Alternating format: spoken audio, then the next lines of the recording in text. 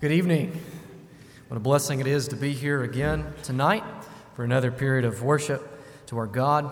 Tonight we're continuing our question and answer series. And just a reminder, if you have a Bible-based question that you would like for me to take a stab at, you can write that down and insert it in the question box, little wooden box on the back of the auditorium. And I want to say before I get started, we just recently, and this is a really good thing, we had an influx of questions by you guys that have been submitted, about 15 of them or so all at once. I usually get 2 or 3 at a time, but 15 just all come in, and that's great.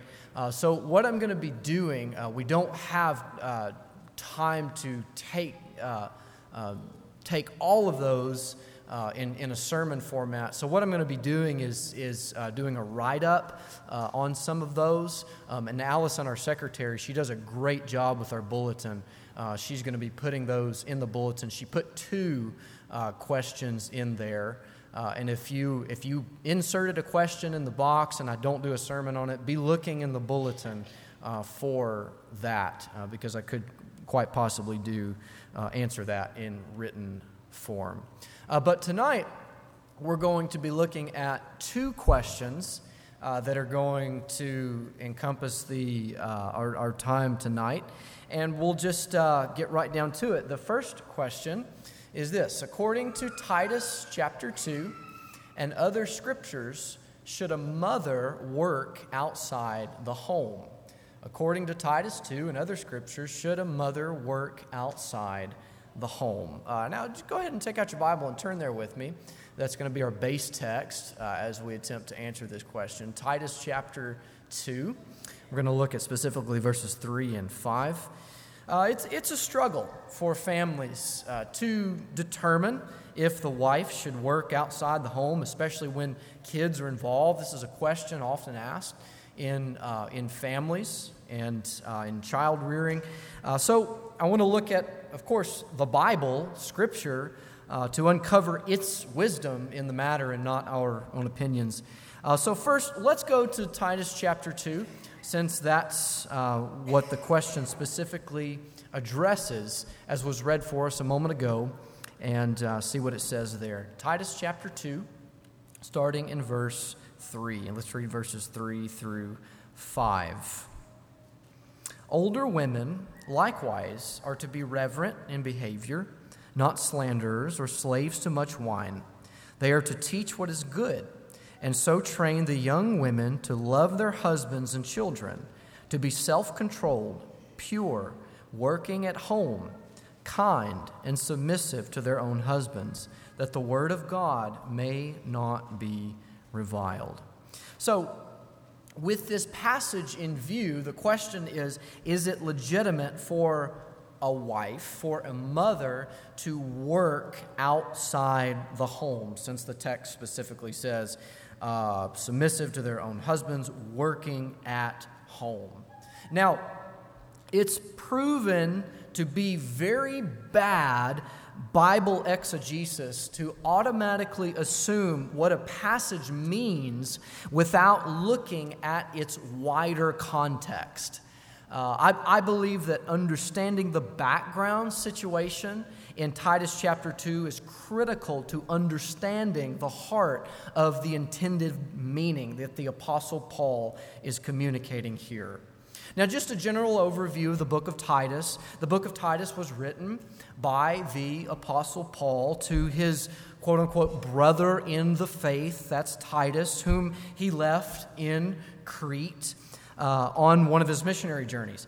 He left him there for several reasons, as we see within the very first chapter of the book. One of those being that Titus was left in Crete so that he may appoint elders in the church there. And that's why Paul gives Titus a list of qualifications of elders that are there in Titus chapter 1. Now, a second reason was so that Titus may be able to put to silence the legalistic Judaizers, quote-unquote, the circumcision party, the text says were upsetting entire families by their teaching. So it was an apologetic reason, partly, that Paul left Titus in Crete to defend the faith, to defend the gospel and all of its purity. And there's a third reason that we see in chapter 1 why Paul left Titus in Crete, and that was to teach sound doctrine due to the immorality of the culture in that area. And it's that reason, number 3, that I just said, that I think is very important in our discussion as we attempt to answer this very important question. So let's flip back a few verses to Titus chapter 1, and let's look at verses 12 through 16. Titus chapter 1, verses 12 through 16. Paul says in verse 12, "One of the Cretans, a prophet of their own, said, 'Cretans are always liars, evil beasts, lazy gluttons. This testimony is true. Therefore, rebuke them sharply, that they may be sound in the faith, not devoting themselves to Jewish myths and the commands of people who turn away from the truth. To the pure, all things are pure, but to the defiled and unbelieving, nothing is pure. But both their minds and their consciences are defiled.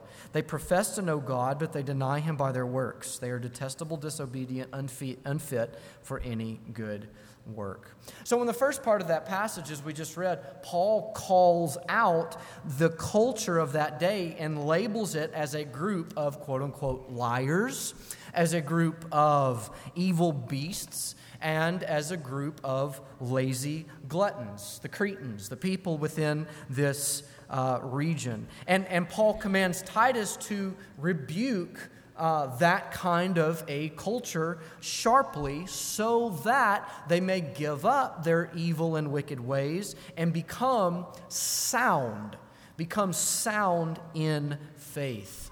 Then, in chapter 2, he exhorts Titus to teach the Christian community there to be countercultural and embrace, quote-unquote, sound doctrine. Now, the idea behind sound doctrine, and another way that you could possibly translate this, is healthy teaching. Healthy teaching.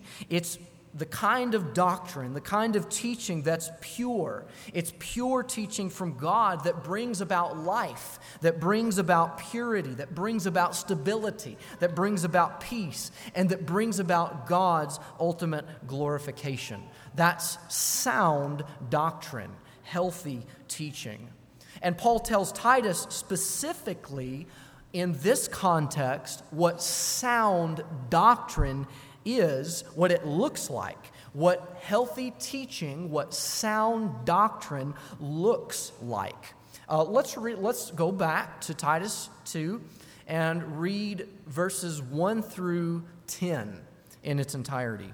Titus chapter 2, verses 1 through 10. Verse 1 of chapter 2 says, "But as for you, teach what accords with sound doctrine. Older men are to be sober-minded, dignified, self-controlled, sound in faith, in love and in steadfastness. Older women, likewise, are to be reverent in behavior, not slanderers or slaves to much wine. They are to teach what is good, and so train the young women to love their husbands and children, to be self-controlled, pure, working at home, kind, and submissive to their own husbands, that the word of God may not be reviled. Likewise, urge the younger men to be self-controlled. Show yourself in all respects to be a model of good works, and in your teaching, show integrity, dignity, and sound speech that cannot be condemned, so that an opponent may be put to shame, having nothing evil to say about us. Bondservants are to be submissive to their own masters in everything. They are to be well-pleasing, not argumentative, not pilfering, but showing all good faith, so that in everything they may adorn the doctrine of God our Savior. Okay, so sound doctrine, as we see in this context, it has to do with the kind of conduct, that is set apart from the conduct of the surrounding culture. Sound doctrine is what it looks like, is older men modeling in their conduct, in their behavior, a sober-minded, dignified, self-controlled life that's marked by a love for God and a love for others. Likewise, sound doctrine, as Paul says in this text, what it looks like in practice is older women training younger women to love their husbands, to love their children, to live a life that's characterized by purity, that illuminates kindness, and to be hard workers in the home, supporting their husband's leadership and sacrificing for the benefit of the children, which is in direct opposition to the conduct of the women in that culture who embrace, remember chapter 1, who embrace this attitude of laziness, lazy gluttons, and neglect toward their husbands and their children. So, what I think we can conclude from this is that the main thrust of Paul's admonition to Titus in this discourse of sound doctrine is to help the Christian community in Crete to live holy, to live set-apart lives, to be counter-cultural, to live in a way that is different than the surrounding culture and embrace sound doctrine that has to do with conduct in this context. Healthy teaching, sound doctrine, which brings about life and joy and satisfaction and God's ultimate glory, pointing people to the glory of God when they embrace such doctrine. Now, notice that Paul's admonition to Titus in chapter 2, verse 5, to teach the older women to teach the younger women to be, quote unquote, working at home is almost paralleled with the laziness of the culture around them, as is communicated in chapter 1. And the Bible, as we know, has a lot to say about laziness. Read Proverbs in the New Testament, many places that talk about slothfulness and laziness and how it brings dishonor to God. It doesn't glorify God when a person doesn't commit to hard working labor. It dishonors God. It doesn't bring him glory. So, I believe Paul is essentially saying in his discourse of sound doctrine, he is essentially saying that holiness is seen through a woman's loyal diligence to maintaining the health of her home. When you see a woman working hard to love her husband and love her children, not neglecting them, what you're witnessing before your very eyes is a glimpse into the holiness and uniqueness of God Himself. Now, this, I believe, teaches us a major biblical principle concerning the role of women. God designed women to be managers of their households who affirm their husband's leadership and support him and who work hard to love their children and give them the care that they need. And you can see this principle all throughout Scripture. One of the glimpses of this you can see in 1 Timothy chapter 5, verse 14. We're not going to parse all that out, but it says in verse 14 of 1 Timothy chapter 5, So I would have younger widows marry, bear children, manage their households, and give the adversary no occasion for slander. And I think that you can see that principle most clearly in Proverbs 31. And looking at the Proverbs 31 woman. I want to read a longer text, Proverbs chapter 31, starting in verse 10, looking at verse 10 through 28. Proverbs 31, verse 10 through 28. Starting in verse 10, it says, "An excellent wife, who can find?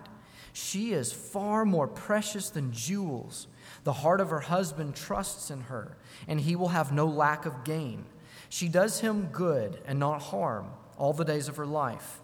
She seeks wool and flax and works with willing hands." Works with willing hands. She's a hard worker, in other words. 14, "She is like the ships of the merchant. She brings her food from afar.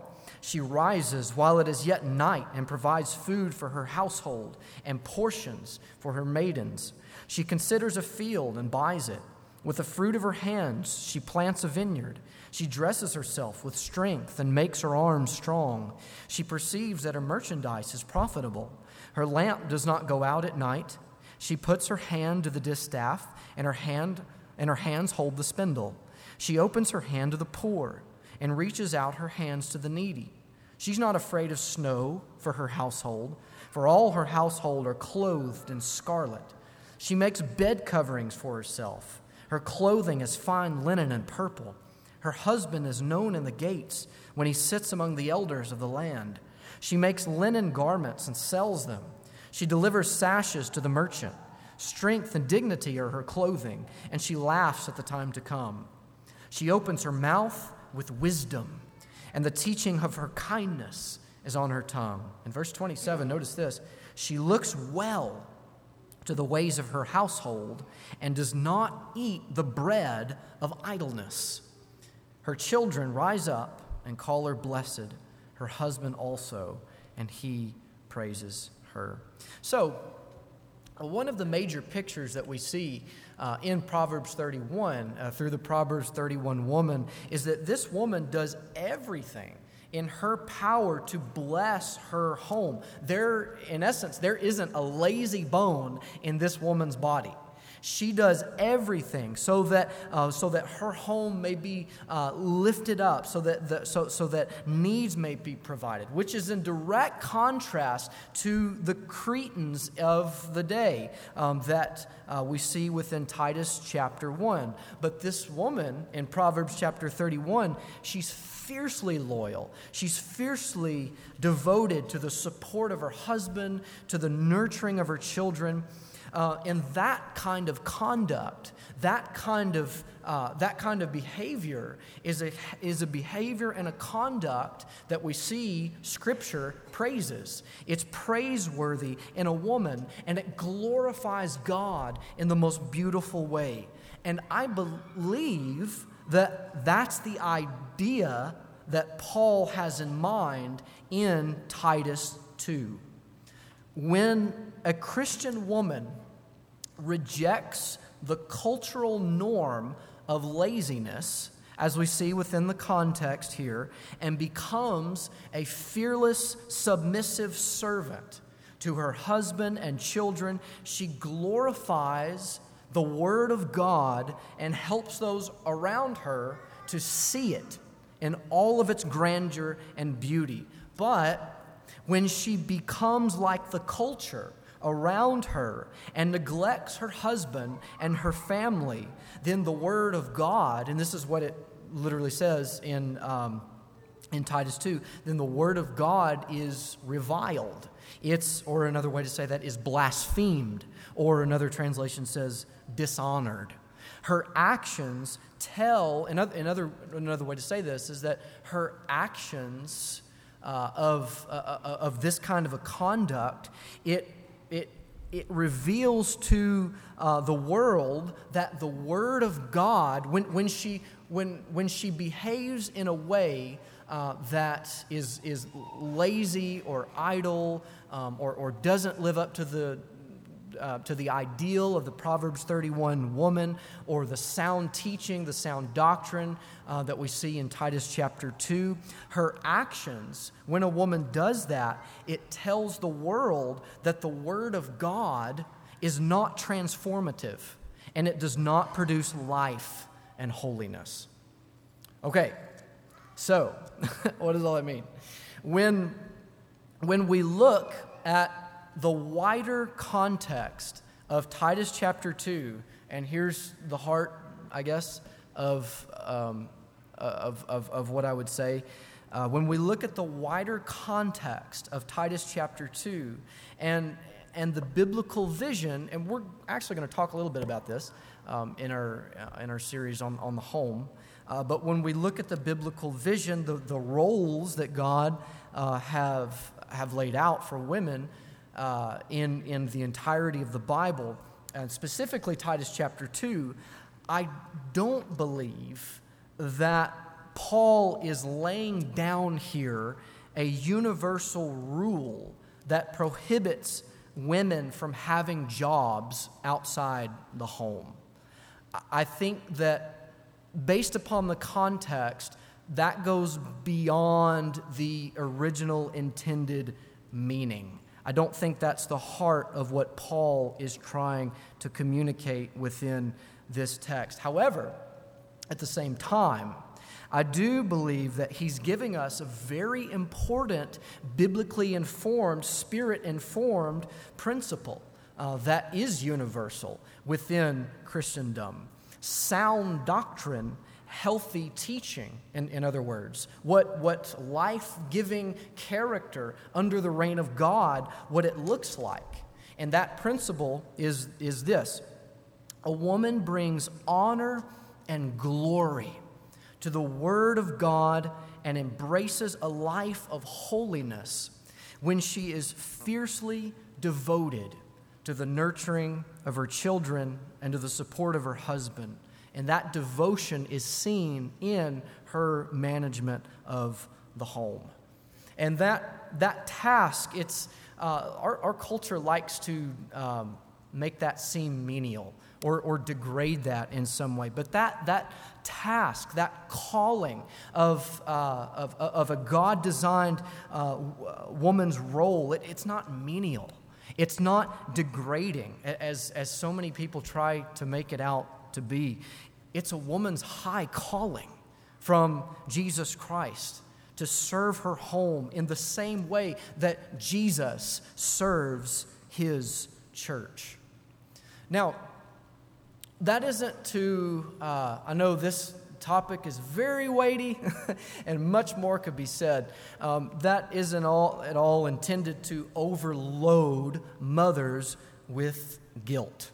I don't think that's the spirit that's being communicated within this text, and that's not what I'm trying to do within this lesson tonight. Maybe you are doing the absolute best you can, and that's what God calls you to do the best you can. God's not telling you and your family to do something that you do not have the capability of doing. And at the same time, I don't think this is intended for us to look around at other families with contempt because their circumstance might be different than our circumstance. It comes down to this: each family, each household should sit down together and honestly look at these principles.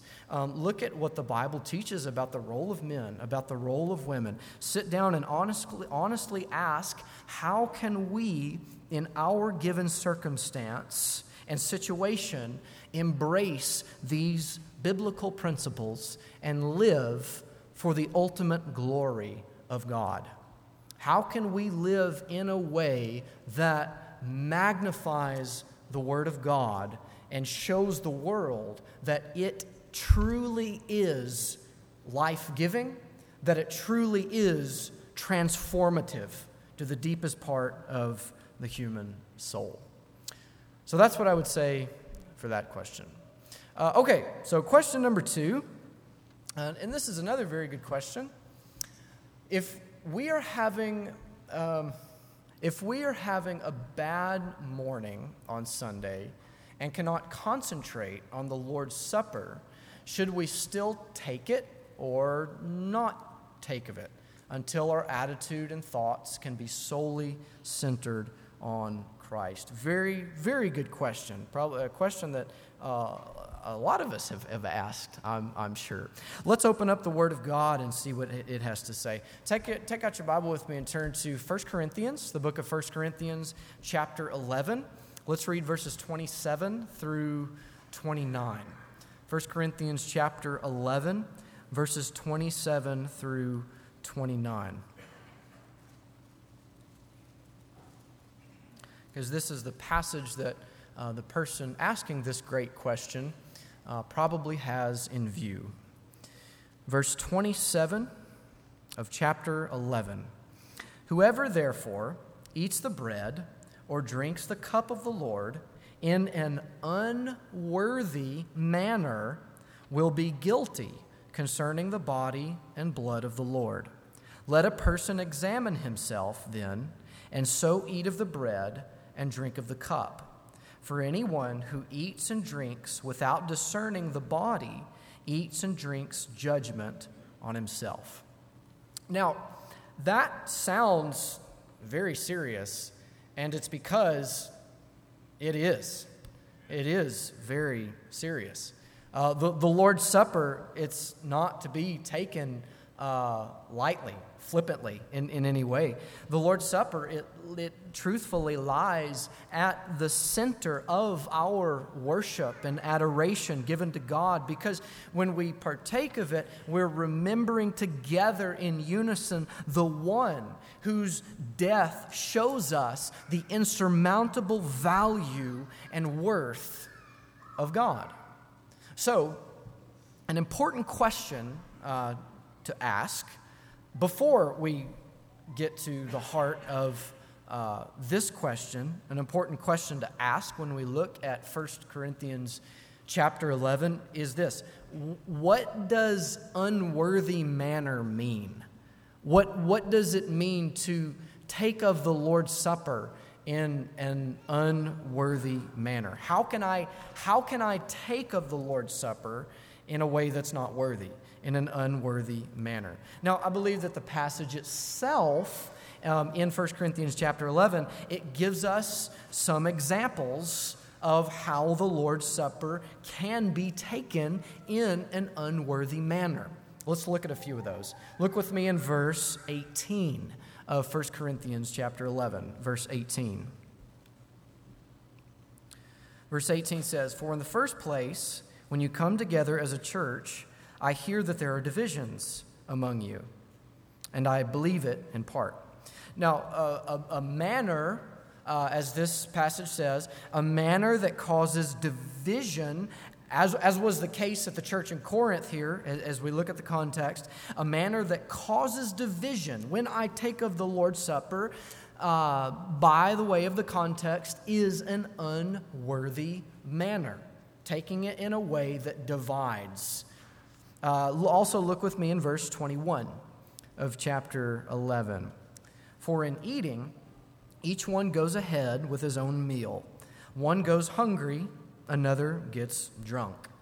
So, a manner that is self-indulgent and neglects the needs of those around is also specifically stated as an unworthy manner, as a way that the Lord's Supper could be taken unworthily. Also, look with me in verse 23 through 25 in 1 Corinthians 11. Verse 23 says, "For I received from the Lord what I also delivered to you, that the Lord Jesus, on the night when he was betrayed, took bread, and when he had given thanks, he broke it, and said, 'This is my body, which is for you. Do this in remembrance of me.' In the same way, he also took the cup after supper, saying, 'This cup is the new covenant in my blood. Do this as often as you drink it in remembrance of me.'"